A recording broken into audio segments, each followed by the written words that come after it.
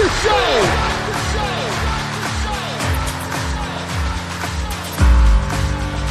You have all made it through the dance. You have all made it. Start the show! Coming to you from the X-Axis, it's John of All Trades with your host, John X. Welcome to the John of All Trades podcast, episode 139. I'm your host, John X. Thank you for joining us. Happy Independence Day. Glad to have you back once again. And man, happy birthday, America. And you know what? Happy birthday to me. It is not my birthday, but this is an episode that is something of a dream come true for me, just because I am such a big fan of this week's guest. And who do I have? None other than Drew Magary from Deadspin, GQ, and the author of 3 exceptional novels. 1, The Hike, his most recent book, and The Ostensible Reason He Talked to Me Today.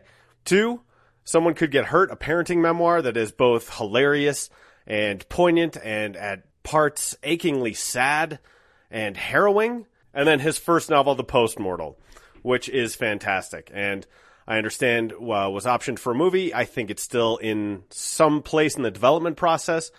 But he agreed to talk to me because he is coming to Denver. Occasionally he'll do book tours. He's never come to Denver before. But he's going to be here on July 11th at the Tattered Cover on Colfax. That's 2526 East Colfax in Denver, 80206. 7 p.m., July 11th. Go to the companion blog piece. I will have all the info, all the places you can find Drew. That is johnofalltrades.us, Jon of alltrades.us. And we'll point you in the direction of everywhere that you can find Drew Magary, because it's a lot of places. And as someone who is a fan of his content, the fact that he is so prolific really just makes my week. I know there's going to be stuff for me to enjoy all the time. And then when you couple that with the fact that he's done The Hike and The Postmortal and Someone Could Get Hurt, man, he's one of my favorite personalities, and it was a real thrill to get to talk to him. What was most amazing to me about putting this episode together is how quickly it happened. I sent an email to him, just kind of a cold call pitch, which is where my experience working for a PR agency really paid off. I mean, I have cold called members of the media and congressional offices and all manner of people more times than I can count, right? So that is second nature to me. I put together pitch emails to this day. That's something that I do for my clients. And so I sent Drew an email. I said, hey, I've got this podcast. Would love to have you on. He flipped it to the publicity department of Penguin Books. They got back to me right away. And the woman I worked with there, she said, yeah, Drew's open tomorrow. Do you have time to do it then? And I'm like, you know what? I will make time. So this interview is by phone. And if you've listened to this show before where I've done phone interviews, the audio quality, shit. This time, went to one of my clients who has a professional studio, and we recorded it that way. It sounds a lot better. One thing you'll note, though, in the early going, Drew's cell phone reception is not great. We get that corrected after 5 or 6 minutes, so just bear with it. That doesn't last very long, but a quick note about quality. Secondly, Drew is one of the nicest guys I've ever had the pleasure of talking to on this show. Now, I haven't had many dicks on this show, admittedly. You know, this type of format doesn't lend itself well to that.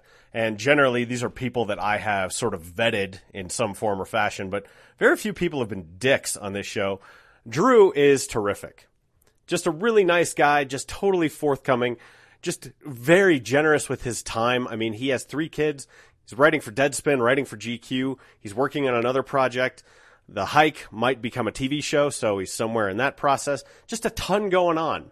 And he was very gracious with me, answered everything I kind of threw at him. And what I tried to do is, if you've listened to Drew be interviewed before, he's done a bunch of Reddit AMAs, and you know, you'll see him interviewed about his books. He's been on the AV Club. He did a hate song, which unfortunately I didn't get to ask him about because I love that hate song feature. But I tried to cover some stuff that he has not covered at length in other places. Now, we touch on some of the things that you probably come to know and expect from Drew. The Why Your Team Sucks series, writing the fun bag. How many questions can he really answer about jacking off or shitting at work? The answer is a lot of them, but, maybe he's kind of over that. You'll find out more in the episode. But in my service to you, I tried to make this a different interview than Drew has done before. And hopefully I succeeded. I'm very pleased with the way it turned out. I think you'll enjoy it very much. And before we get to it, just a quick word about our sponsor, 4 Degrees, the number 4, DEGRE.ES. They handle all my web hosting, all my website building, and all my tech support. But they do so much more than that. If that's what you're looking for, they will do a great job for you. But if you are trying to get the word out about your product, service, candidate, whatever, and you're looking to use social media or advertising, or in this case, social media advertising, contact 4 Degrees. They will get your message in front of the people who need to see it most at a cost that is very reasonable, very affordable, and I guarantee you they will blow your doors off. So hit them up on the web, the number 4, DEGRE.ES. This is episode 139 of the John of All Trades podcast. Apple Podcasts has only the most recent 100, so you can go to Apple Podcasts, search John of All Trades, give us a rating, give us a review, and you can hit subscribe where you'll get brand new episodes delivered directly to you without having to do any work. We're also on Stitcher. So again, search John of All Trades, give us a rating, give us a review. Stitcher is great, radio on demand, and John of All Trades is proud to be a part of that. But the best way to stay up with John of All Trades is at the website, jonofalltrades.us. We've got more than 140 episodes, 139 numbered ones. We've got a few solo episodes covering everything from the world of pop culture to finance to entrepreneurship to tattoo shop owners, gun store owners, comedians, actors. Jim O'Hare from Parks and Rec was a guest on this show.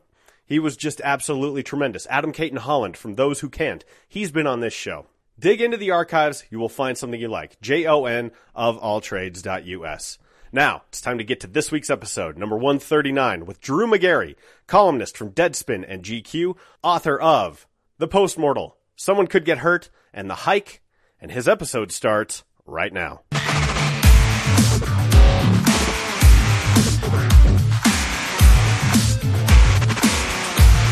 Two things I need to thank you for getting me into them. One is Metamucil. Yeah, it's great, right? I started taking it when I was 29, and I wish I had done it 10 years earlier. Yeah, it's magic. It's like a potion.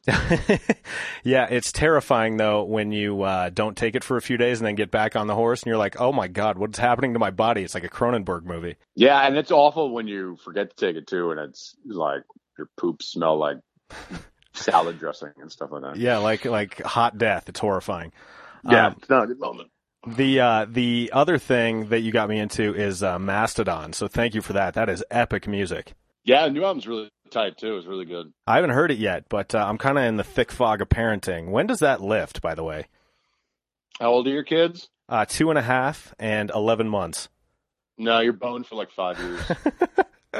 Okay. It's really like today was the last day of elementary school for my kids, and next year my oldest goes to middle school, and then the two youngest the middle one goes into third grade, and then the youngest goes into kindergarten. So that means he's out all day. So that's really it for me. Like obviously they're still a complete pain in the ass when they're around, but they're all relatively self-reliant. So and it feels like, I don't ever feel like now that there is, no time for daddy, Right. They go piss off and they do their little thing, and then, I can do my thing too. So it's not that bad. Yeah. So, but it takes a long, long time. My 2.5-year-old is finally like dressing herself, and that's a big victory.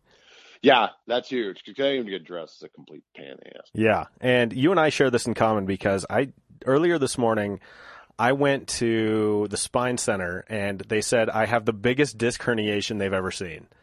Oh, brutal. Yeah. They have to cut you open? No, it's looking like I'm going to avoid surgery because he said, almost like counterintuitively, the bigger the herniation, the more the disc is likely to get back into place itself. And I go, whatever you say, doc. Oh, that's great. Yeah. I actually got a little flare up last week because I had my house surgery in 2010 and I got a little cocky. And so this weekend I moved an air conditioner. It's just the stupidest fucking thing. The most like cumbersome, heaviest possible piece of equipment, and I'm sitting there I'm just an idiot. So I deserve all the bad things that come to me. Well, I mean, there's not a lot you can do about it. It's like, does this air conditioner have to get moved? Am I the father? Yes. Then okay, then here we go. Yeah, it was just one of those things, because if I can't do it, literally no one else in the house can. So then I have to go find like a local team and pay him $15 to do strong boy tasks for me. And let's call a spade a shovel here. We're not going to do that. No, I mean I actually did do it for like the lawn. Like I can't do the fucking lawn, but that's about it. Yeah. Well, one less thing, right? So, yes. Drew Magary, columnist from Deadspin. GQ, you're a novelist. You have Someone Could Get Hurt, The Postmortal, Men with Balls, and The Hike, which is ostensibly what we're here to talk about. That's certainly, I think, why the publicity department of Viking and Penguin Books was nice enough to field my request. It looked like you flipped it to them, and I appreciate that very, very much. I did. I passed you on. I'm sorry I did not respond. I passed you right on to a publicist. That's very cold. Very, very, very big mucky. Yeah, it's a very bougie move, but you know what? You could have just flushed it, and so the fact that you didn't means a lot to me. No, we would not flush you. No flush, no flush. No flushing. But I've been a big fan of yours for a long time. You've been good enough to retweet a couple of goofy shits that I've flipped your way, because your Twitter account is one of the most enjoyable Twitter accounts I have in my entire feed. So, I like that. Thank you. I'll bet you do. For instance, as we record this, there was a whole thread about weird stuff that that people's pets have eaten. Yeah, man, people's pets have eaten some wild shit. Yeah, like I was embarrassed for my dog that he'd only eaten just a bunch of raw flour off the floor. Like he's got more ambitious things he needs to eat and then digest in horrible fashion. Yeah, 100%. And so it's funny, Drew, because I came across you the first time when I was working for a PR agency, and it was during the economic downturn of 08 and 09. And so anytime you sort of mentioned your history in advertising, I go, yes, okay, this guy gets it. This guy gets how fucking stupid clients are. Yeah. And they think they know what they want. They never do. And they always pick the worst option. Yep. Pretty much guaranteed. Right. And they always want the man to say like 20 different things. Yeah. Yeah. It's like, well, can you? It's cheap, but it's also good. But then also we care about the. And you go, these things are in opposition to each other, but we'll do our best because, we're gluttons for punishment. What can we say? Well, I did it because it was just like, I remember I wanted to be creative, like coming out of college, about to fucking eat. And it was like, it's not the worst way to start out, I think. It's a way, you obviously are hugely hidebound in terms of creativity, but it's still, I'm still glad I started out there and I wasn't like a paralegal or something. Yeah, no kidding. Like that seems like an even slipperier sort of trap. But I'm curious because I went out on my own 2 years ago and I've been making it work. Like I have a consulting business, so I still do that side of it. But right. I have a lot more freedom to the creative side. When you were doing stuff on like Fire Joe Morgan, or not Fire Joe Morgan, I'm sorry, Kissing Susie Colbert, was that like a side hustle for you? And, you started the Father Knows Shit blog. Oh, yeah. Were you just kind of doing that in the margins? Yeah, when I started, because it was 2006, the first site, Father Knows Shit, yeah, that was just pissing off, That was just fun. And I remember I said to my wife, I was like, because it was really the dawn of sort of self-publishing and stuff. And I was like, hey, there's, this could work out well. There might be something here.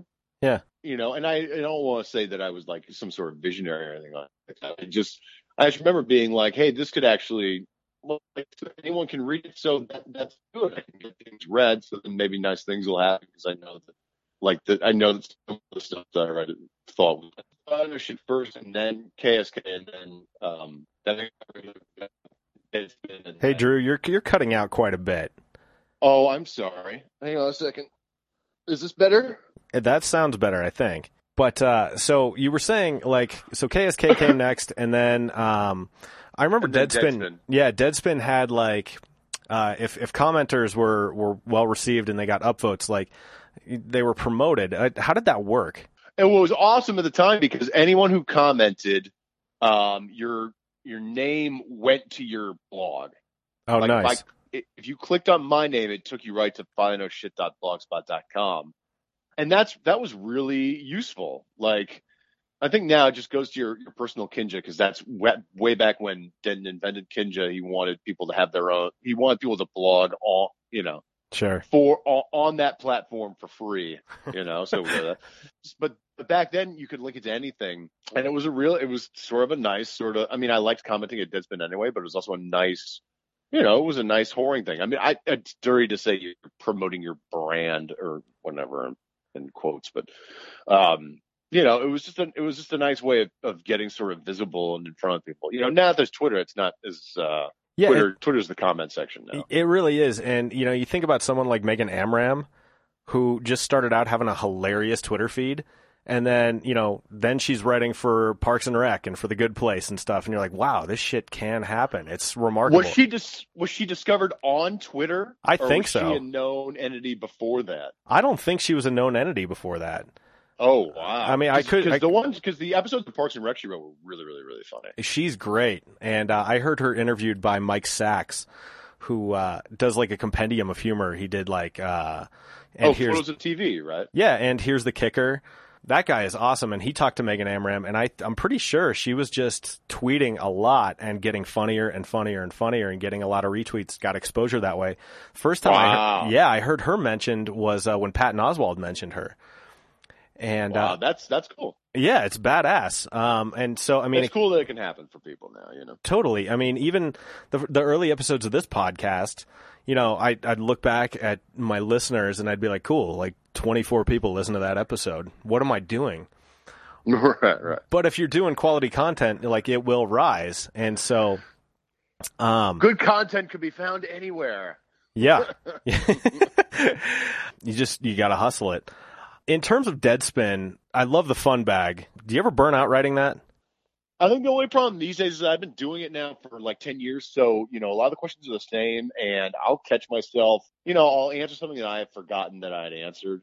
And, or there are times when I'll write something and I'll be like, this looks familiar. And I swear to fucking God, like I'll plug it in and I'll have written it nearly word for word like 5 years earlier. Yeah. So, I always have to be careful about that, like just sort of basic sort of self-plagiarism and stuff like that. And, it's just keeping an eye out on overlap and, how many different questions about jacking off can I answer? How many, office pooping? Like I sort of glaze over any office poop questions now because I've answered. And there's no permutation of office shitting that I haven't really answered. I imagine there's very few permutations of shitting at all that you have not answered. Yeah, and I mean, I think there are times when it's like, I probably can't be doing this like when I'm 60, right. like as much as we goof on, old sports writer guys who sort of fall in the same jokes and all that stuff, I have to be cognizant that I don't become one of them. I mean, it's part of the reason to branch out into books and, and to try to do other projects and stuff like that. But at the same time, it's still fun to do. So, I haven't gotten tired of it yet. It's still fun. How long? A good way to start the week. Yeah. How long does a fun bag take to put together? Yeah, most of Monday, and then it's a nice way. It's a nice sort of warm up for the week. Oh, sure. Like it's just a nice, because the nice thing is that, and I don't have a lot of writing angst. Like I don't have a lot of blank page fears, but it's nice when you start off the week with, and it's lazy, but you're getting ideas from other people. So, yeah, you're getting prompts. Yeah, I'm getting prompts, so I never have to worry about just pulling something out of my ass.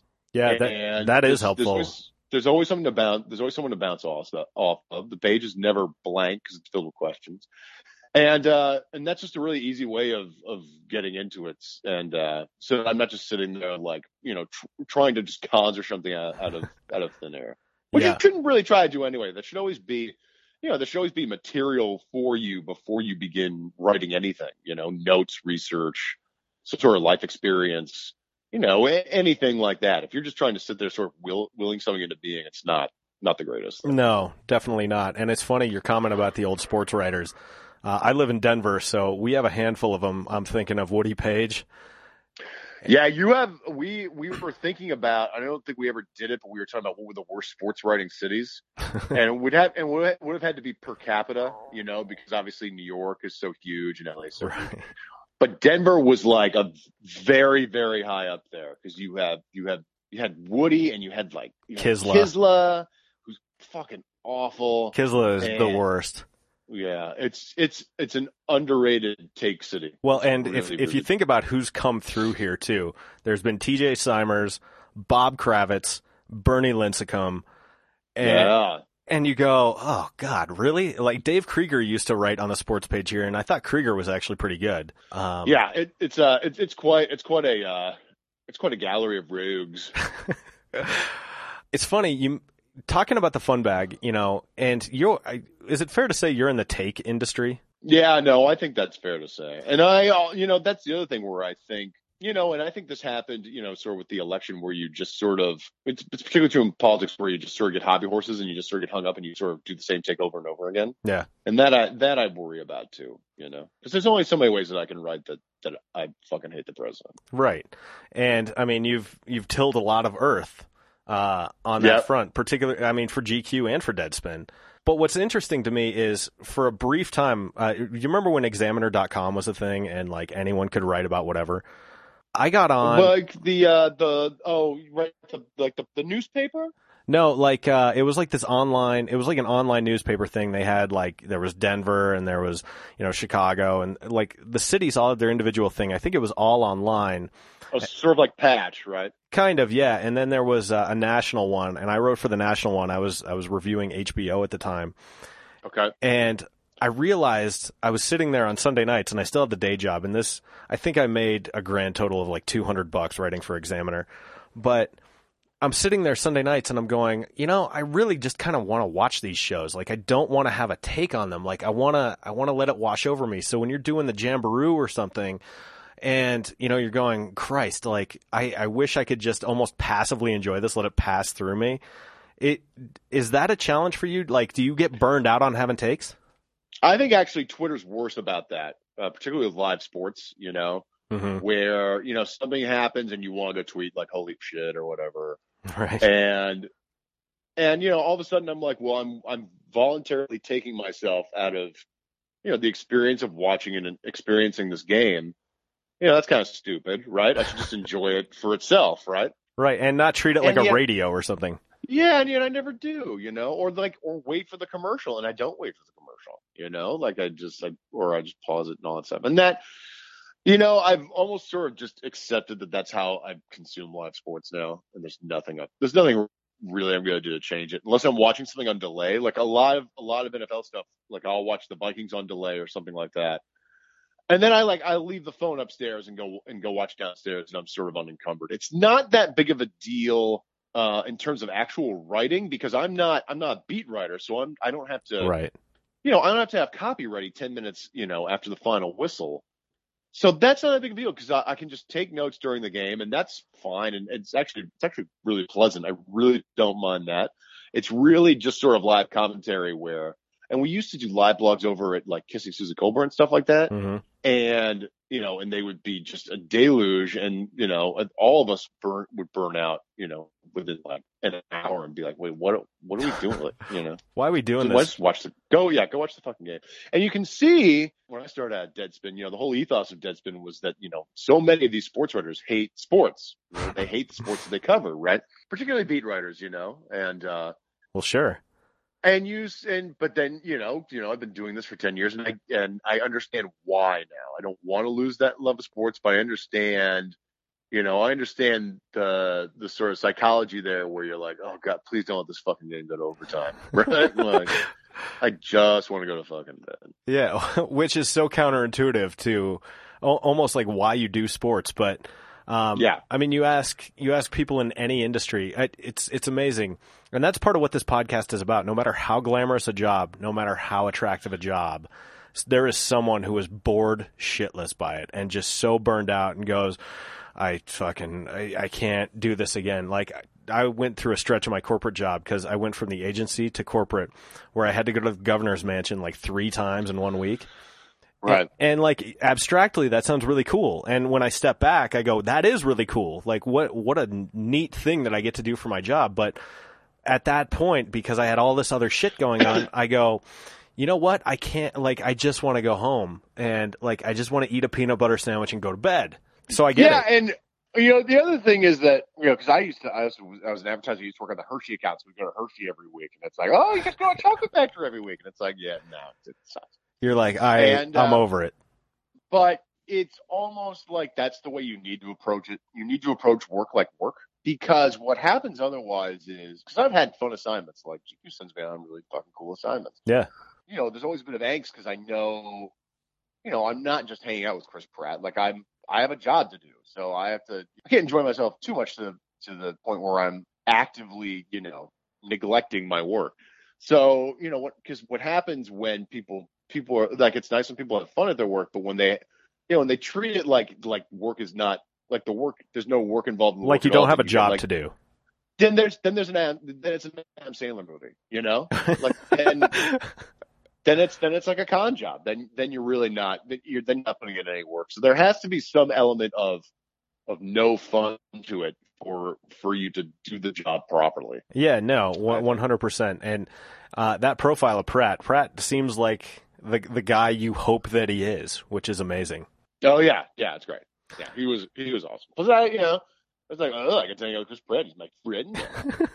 And then we didn't hang out after that, but I'd like to think that we could have. Oh, totally. I have a bit of that on this show from time to time. It's not as frequent because my guests typically aren't as glamorous. But I remember reading Chuck Klosterman, and he said he likes to ask a difficult question, like the question he's least comfortable asking, and he likes to ask it early so that you almost establish, like, look, we can be friendly, but I do have a job to do, and there's stuff that people want to know. And particularly where he's interviewing musicians and stuff like that, and you're interviewing, you know, Chris Pratt, and you know, people love Bieber or, you know, Guy Fieri or whatever. But it's like, nope, I gotta capture this the way I'm gonna capture it, and I can't let my perceived sort of like, I hope they like me, get in the way of that. Nah, that's ballsy, because I usually have to try to get them to like me first before I ask the hard thing. Well, that's Klosterman though, right? I mean, he's sort of immediately almost antagonistic and standoffish, but that's part of his charm. Well, and I you know, and the other thing is that I would just be afraid that if they shut me down in the opening, they would just keep shutting me down. You know? Like, oh, this guy's here with an agenda to fuck me over and all that stuff. So I respect that Klosterman ask the things he needs to ask right away, because, you know, a lot of times a lot of times the temptation is like, well, we're having such a nice time, maybe I shouldn't ask him the thing that's going to piss him off. Right, the thing that's potentially going to make him uncomfortable. Then it's like, all right, fine, ask it. When you're doing stuff like that, or anything where you're meeting someone, does your reputation ever precede you? Because, you know, a lot of what you write is very incendiary and, you know, very sort of contentious. And, you know, do people not expect you to be as nice and polite? Because I've heard you describe it before where you say, if you meet me in person, I will fall all over myself to be, you know, polite and apologetic and self-effacing. And do people ever go in with the wrong perception like that? No, I mean, no, that doesn't happen. Usually, because I'm not, you know, like maybe I'm sort of well known in like sports blogging circles, but, you know, you ask the general American, like, who I am, they don't know who the fuck I am. Like, I walk out on the street, nobody recognizes me on the street. You never get recognized? No, like once in a blue moon, like maybe a couple times a year. Nothing, not anywhere. It ain't like, it's not like, you know, when, you know, Mariah Carey walks to a restaurant and everyone's heads turn. Like, that doesn't happen. No one's turning their head. Well, that seems like the ideal level of fame. Yes, it is. It is the ideal. So you know, most of the time, these people don't really know who the fuck I am, which is great. But there have been times like, okay, so this fall I was going to fight Sean Hannity, like, because Sean Hannity is like trained in street fighting, like said on Twitter he was trained in street fighting. So GQ said, okay, teach Drew how to fight. So I said, okay, we were gonna get all set up. Like, I was gonna go to his house, and I was going to fight him and all that stuff. But his publicist, who, was actually doing their job, Googled me and Googled his name and saw that I called him a racist asshole somewhere because it's Sean Hannity, right? You're going to write that about Sean Hannity. And then they said no. So then they backed out. So it was the only time to my recollection where my own sort of work had compromised me in terms of access. And then of course there's, we never get credentialed for like NFL stuff. Oh, sure. No, of course not. But no, in general, no, people are pretty nice, and I haven't had a great deal of issues with, meeting people and stuff like that. But I'm sure there are plenty of people willing to, punch me in the face the second they see me. Well, I mean, I was thinking about it, and in particular, like when you were on Chopped, I think one of the simultaneously meanest and funniest things I ever read was where someone said you looked like the bitter beer face guy got stretched out in a taffy puller. That sounds right. And I'm so happy you laughed at that because I mean, does that ever sting though? Because I'm not a good shit talker. Like if I say something mean, I probably mean it, and so like I'm not playful like that. Does that ever bother you? No. And listen, it's hard to say that, because the whole internet joke is, hey, I'm not mad. It's actually funny to me. But no, the Chop night when everyone was making fun of my shirt, I thought was funny. I mean, yeah, and no, it only bothers me if there's someone who is like, I'm coming to kill you, or like, here's your literal address. I'm going to come murder you. Does that happen? It is. Yeah, there have been moments. Yeah, sure. Duck Dynasty. Oh, Jesus. Yeah, the thing you wrote about Phil Robertson. Yeah, that was pretty bad. So there have been moments like that. But if people are just clowning on, like, my shirt or something like that, I don't care. That's fine. Even if they're talking about your face, though? That's fine. Because, like, frankly, like, and not to be arrogant, but, like, I look in the mirror and I look okay. I'm fine with it. Looks fun, If someone wants to make an ugly joke about me, it's fine. And the other thing is that I can't make fun of other people if I am not willing to hear and to absorb jokes about me. Yeah. Right? I would be a shitty sort of online, insult comic if I couldn't take what I dish out. By obligation, I have to read all of that and absorb it. And most of the time, to me, it's just funny shit giving, and it's fine. Well, I'll tell you this. This is a phrase that you've used a lot that has been adopted by both my wife and I when we're describing any number of things. But I'll say that's tough but fair. Yeah, it's tough but fair. Or I say fair enough a lot, and my wife catches me and she's like, "Stop. Please don't do that." Yeah, I was like, fair enough. One thing my wife and I say too is, yeah, but still. And we have a rule. We'll go, like she'll say, yeah, but still. And I go, okay, you can't use that again for a whole month. So, you have to follow it with something. Yeah, that's right. All right, let's talk about novels because, sure. I haven't read Men with Balls, but, that's all right. Okay. It may have dated itself. Oh, that's true. It is now a highly problematic book. Fair enough. There it is. Fair enough. Perfect. But I read The Postmortal, I read Someone Could Get Hurt, and I read The Hike.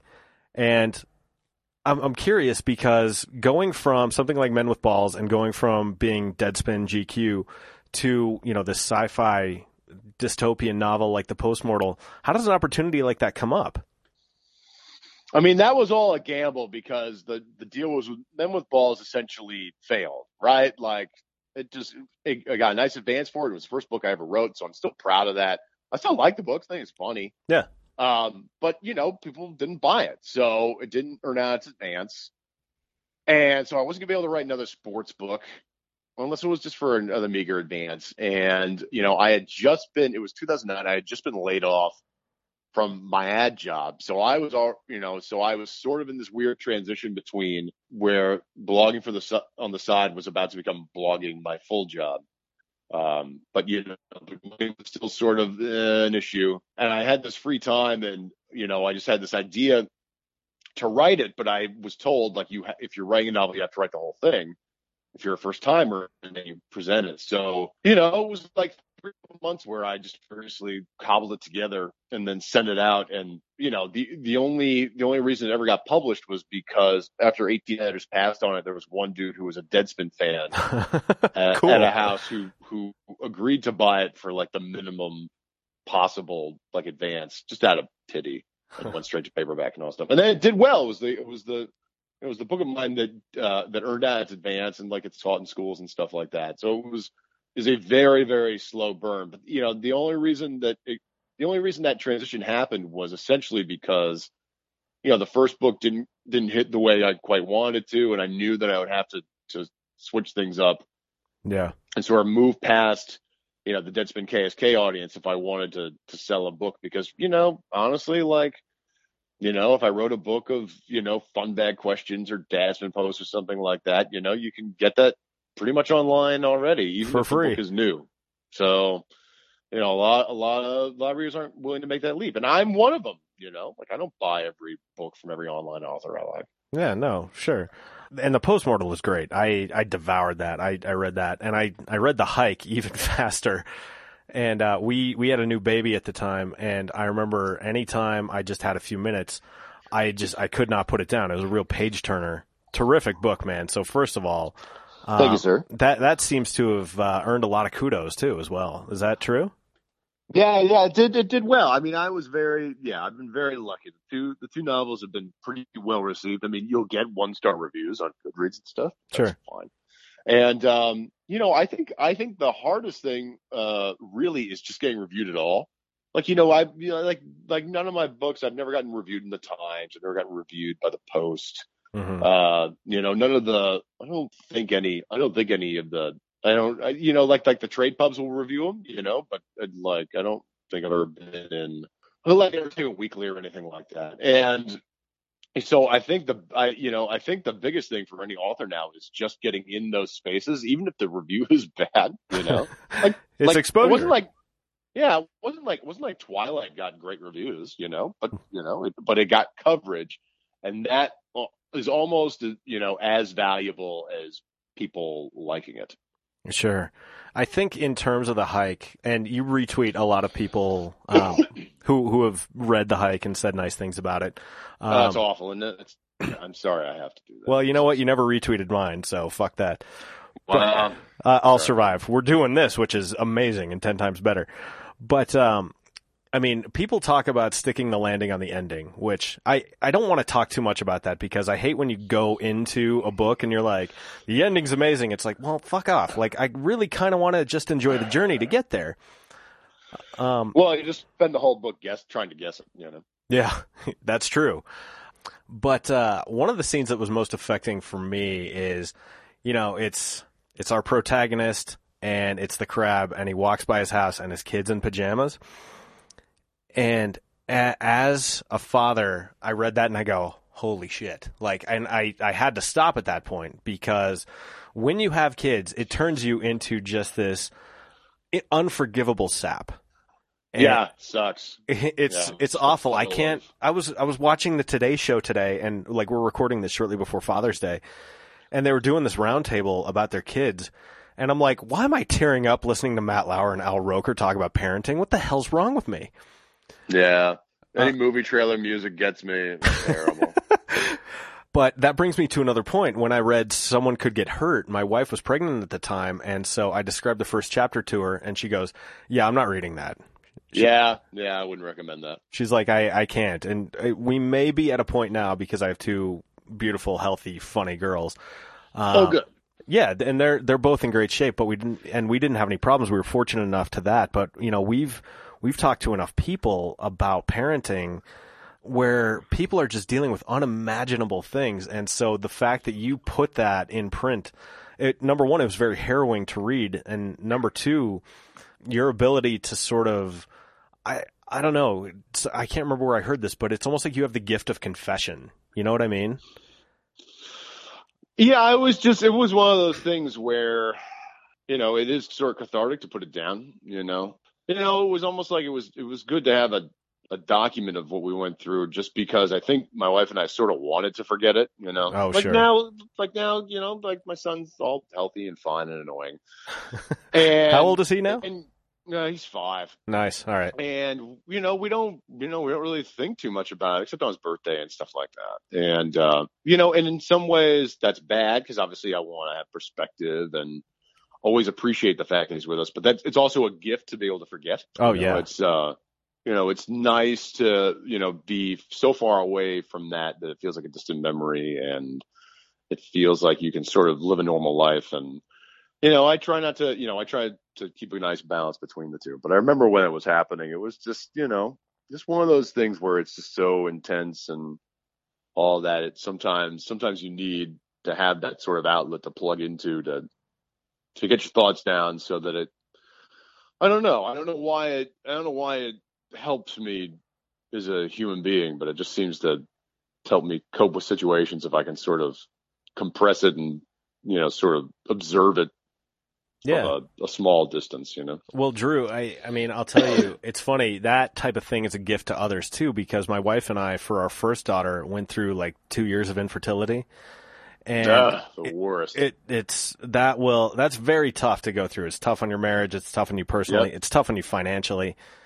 But I started writing about it, and it just almost like out of not knowing what else to do, I'm like, I'm going to just capture these thoughts. And I put it out on my blog, and people came out of the woodwork to tell me like, hey, yeah, I've been going through the same thing, and this was tough. And they're like, your writing really helped me. And you almost like open up avenues for people to live better lives. It gives them some equipment to deal with the things that they're dealing with, because it feels very isolating. It's like what you write about pain. You said, pain is your body's way of telling your brain that something is wrong, and to that extent, pain is a thought. And only by getting it out there do people go, holy crap, I'm not alone. And that is incredibly rewarding when you get that type of feedback, because you go, yeah, this was fucking horrible to write about. Yeah, I mean, it's the reason why you write to connect, right?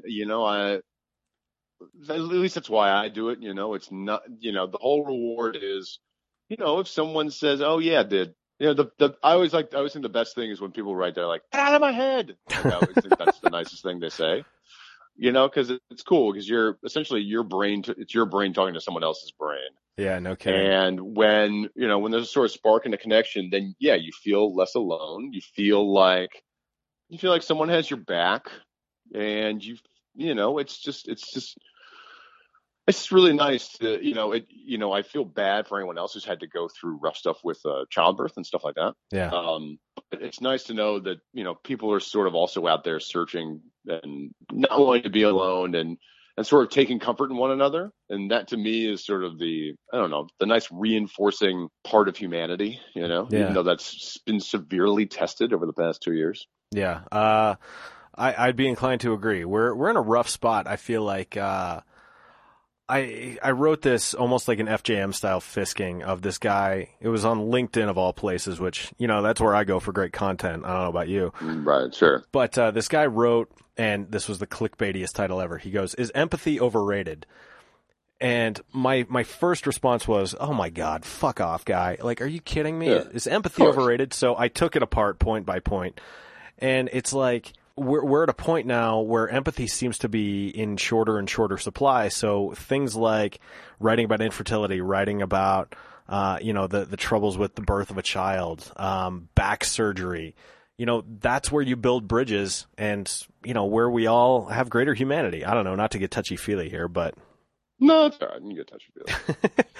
No, it's always great. It's always, there's always a reward in, in putting yourself out there and making yourself vulnerable, and instead of people jumping on you for responding in kind, and I think that's always the risk when you write, but it's worth the payoff in my mind, to expose myself, because if people want to piss off or whatever, that's fine. That's sort of just the nature of the internet now, and it's almost like you can discount that from regular humanity at times. You can't discount it from the current political environment, but I walk outside and the world is essentially the same as it has been, people are still relatively nice to one another and stuff like that. It's only in the sort of digital void where everything, devolves into a glob of shit. But hey, that's where I fly my trade, so I'm just as much to blame as anybody else. Hey, that's what pays the rent, right? Yep. We are in Why Your Team Sucks season, which seems like a Sisyphean task to write. Yeah, it's a pain in the ass. But I think you've mentioned this before, but just for posterity, which fans take the heat the worst? It really depends year by year. Last year it was very muted. Oh, And I think it was just because I just think the series has been around for so long now that even when it gets onto like dipshit message boards and stuff, it's like, everyone now has been explained to, yes, they do this with every year. They do it with every team. right. They're not targeting you. They're not, so, I think that enough people sort of figured that out now, that it's hard to find a brother who's like, you can't talk about the rate. Last year, I think Chargers fans were the most sensitive, but again, it was not, compared to years past, it was not, I would not say it was on the level of years past. I would say in general, the worst are probably Steelers fans. That feels right. Boston fans are still bad, but in a very specific and annoying way. And then any franchise where you goof on their irrelevancy, like Jacksonville, they get very, very defensive about that. I was hoping all 6 of them. I was hoping because we're in Denver here that you were going to say Raiders fans, but. Oh yeah, well, when we started, Raiders fans were always the ones who made the most pointed, violent threats. Always. Ah, very nice. And Broncos fans weren't bad, Like I know there are bad Broncos fans, but I had rarely. They're usually too stoned to be upset. Well, you're painting with an awfully broad brush there, but yeah. No, I mean you're not wrong. Like this city's pretty mellow. Like take it in stride. Do you have a sense? Have you started writing? Why do the Broncos suck this year? Because they still have it's still Simeon and Lynch, right? Yeah. And they're probably going to start Simeon because Lynch is just a project who will never turn into anything, and then they're actually going to have to go get another quarterback. So which they should have brought Cutler back. Fun. Don't care. I always thought that was a bad trade. I always wish they had kept him around. You know what? Those of us in Denver were not sad to see old sour-faced Jay go. Yeah, I know. But you got Peyton Manning, in the long term out of it, so I get it. Well, and I mean, a couple of seasons of Tebow. I mean, you don't want more than a couple of seasons of Tebow. And the fact that Elway was able to ship him out of town despite being the most popular player, that was pretty remarkable. Yeah, Elway's a gangster, man. He's a sociopath. He doesn't care. Yeah, no, he really doesn't. But let's talk about Denver. I mean, the ostensible reason for this, so we may as well get to it, is the hike has a book tour. It's going. You're hitting a number of different cities that you haven't hit before. Among them is Denver, and that's coming up July 11th. Yes, very excited. And I think I'm in Denver proper, so that's cool. Because like sometimes you get, places that are sort of like, or 10 miles outside or 5 miles outside. It's fun to be in the city and get to feel the city. Yeah, no, it's going to be at the Tattered Cover, which is on Colfax. And Colfax, here's a bit of trivia for you. You may not know. Colfax is the longest continuous street in America. Ooh. Yeah. I like that. I like that bit of information. How long does it go? It's technically speaking, fucking long as shit. I don't, the other answer is I don't know. Like, does it go to another state? Does it go to like Idaho? Or... No, it runs east-west. So it would be, if it went anywhere, it would be Kansas. But, no, I mean, we're talking, they did a Colfax marathon that was entirely on Colfax. It was 26 miles. So it's wow. It's at least that long. I want to say, I'll look it up. I'll put it in the companion blog piece for when this runs. But, what's your overall, impression of Denver? Is this a city you've been to regularly? Do you enjoy your time here?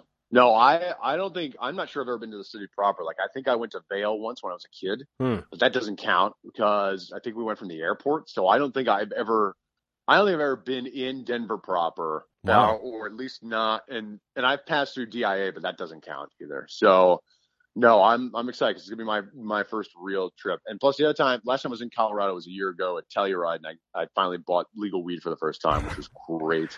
And I can't wait to do it again. It was a wonderful consumer experience. It's remarkable how that experience unfolds because there's almost something that's unnerving about how pedestrian it is. Oh yeah, it's almost too easy, Yeah, you're going. I can just buy this. Oh.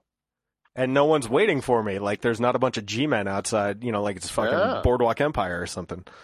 Yeah. It's like you're, it's like when you get out of prison and it's like you don't know how to exist in the real world. You're so regimented from prison. Oh, you mean I'm free to do this? You sure about this? Yeah. It's like Red in Shawshank Redemption. It's like, restroom break, boss? Yeah. And he's like, look, you don't need to ask me every time you have to take a piss. Just go, okay? Yeah. It's perhaps, a slightly less life or death version of that. But perhaps, yeah. But yes, I am conditioned, and 40 years of being conditioned that it's all illegal and someone's going to come kick my ass. It's hard to shake off when you walk in. Yeah, I'm sure. I'm glad for it. It was wonderful. But so it's coming up July 11th. It's at the Tattered Cover. I'll have all the info. This airs July 5th. The hike is fantastic. Thank you, sir. Yeah, I cannot recommend it highly enough. And all of my jerk friends, they're asking me, they're like, what's your summer reading? I'm like, The Hike. And then it's like crickets. I'm like, well, motherfucker, you asked me for a recommendation. Can you take it? Can I what? No, like, to my friends, it's like, if you're going to ask me for a recommendation, can you fucking take it for once? Well, because I'm like, the guys are probably like me, like they want nonfiction, right? Like, yeah. The numbers bear it out, and then read more nonfiction and women read more fiction. So when you recommend fiction to a guy, you're unless it's hard boiled or something like that. Yeah, like Elmore Leonard or something. Yeah, it's an uphill climb, But and I don't get all pimpy or anything like that. But I only like novels that fly by. And so that's why I wrote one that, was designed to do that. Yeah. Well, I think you succeeded admirably. What are you working on now? Do you have any books coming up in the hopper? Are you in the beginning stages of anything? Yeah, it's in the beginning stages. And I don't think I doubt I'll have a draft of anything until 2018. If then, because, I don't know when we're recording this, but then there's, the TV show is still out there being pitched. So if that happened, then I would have to put future novels on the table to develop that series based off of The Hike and do that. So I don't, there's a lot of things up in the air right now, and I'm not quite sure. I mean, either way, there'll be something, I'll work on something new that people can enjoy for 5 seconds before yelling at me to do something else. So. I did not realize The Hike was potentially going to be TV. That's badass. Well, it's like anything. It's always a huge long shot, but the pilot and the Bible are out, and the scripts are out, and so hopefully someone buys it, but you never know. Yeah, no, you truly never know. Well, I'll tell you what, Drew. This is the part in the show where, pimpage is welcome. Plug anything you want. The floor is yours. No, that's it. I all the uncomfortable again. Show up to the bookstore and we'll have some fun. Yeah, Tattered Cover, July 11th. It's going to be a fantastic event. It happens to be the 1-year birthday of my daughter. So, happy birthday. So schedule-wise, I don't know how that's going to line up for me, but I think I'm going to make it work. If you need recommendations while in Denver, I'm happy to pitch them to you because we got a lot of great stuff here, and it seems like you're only here for a day, right? Yeah, that's it. I think I go. Yeah. And then you're off to what, Austin? I think so, yeah. Yeah. Breakfast tacos. Make sure you hit those up while in Austin. Yeah, I have been to Austin a lot, so I'm very excited. Nice. All right, Drew. Well, I'll tell you what, this was an enormous thrill for me. I've been a big fan of yours for a long time, so I appreciate the time. I know you got a lot going on. You got 3 kids, and this was a real privilege, so I appreciate it, Drew. No, sure, anytime. Thanks, man. All right, continued success to you, Drew. All right, see you, man. And that wraps up episode 139 of the John of All Trades podcast. Big thanks to Drew Magary. What a thrill. It was a great pleasure to get to talk to you and sit with you for 45 minutes. I'm a huge fan. Keep up the great work. And you know what? Go check out Drew at his book tour when he comes to Denver. It is Tuesday, July 11th at the Tattered Cover, 2526 East Colfax Avenue, Denver, Colorado, 80206, 7 p.m. So get there. It's on the John of All Trades website, jonofalltrades.us. You can also hit up John of All Trades on the social media. We're on Facebook, Twitter, Snapchat, and Pinterest. all under the same handle, JOAT Pod. The John of All Trades podcast is a production of Deft Communications. Deft is on the web, DEFTCOM.us. Got a lot of work that we're proud of. Got a blog going at Deft. It's more business focused than this show, but this show is certainly proud to be a part of Deft Communications. I'm off next week. We're going to let this episode marinate for a little bit. So I hope you enjoyed it. I know I certainly did. I hope you've had a happy, prosperous, and meaningful 4th of July. I hope it's a short work week for you, and I hope to see you back here in 2 weeks. Got a brand new guest. It's already in the works, and it's a good one. It's something that I haven't done before, and it's a voice that I think you'll want to hear. So, new episode previews go up on Monday. Look for that on Facebook only. New episodes drop on Wednesday. So, in 2 weeks, we'll see you back here, and until then, say goodnight, Gracie.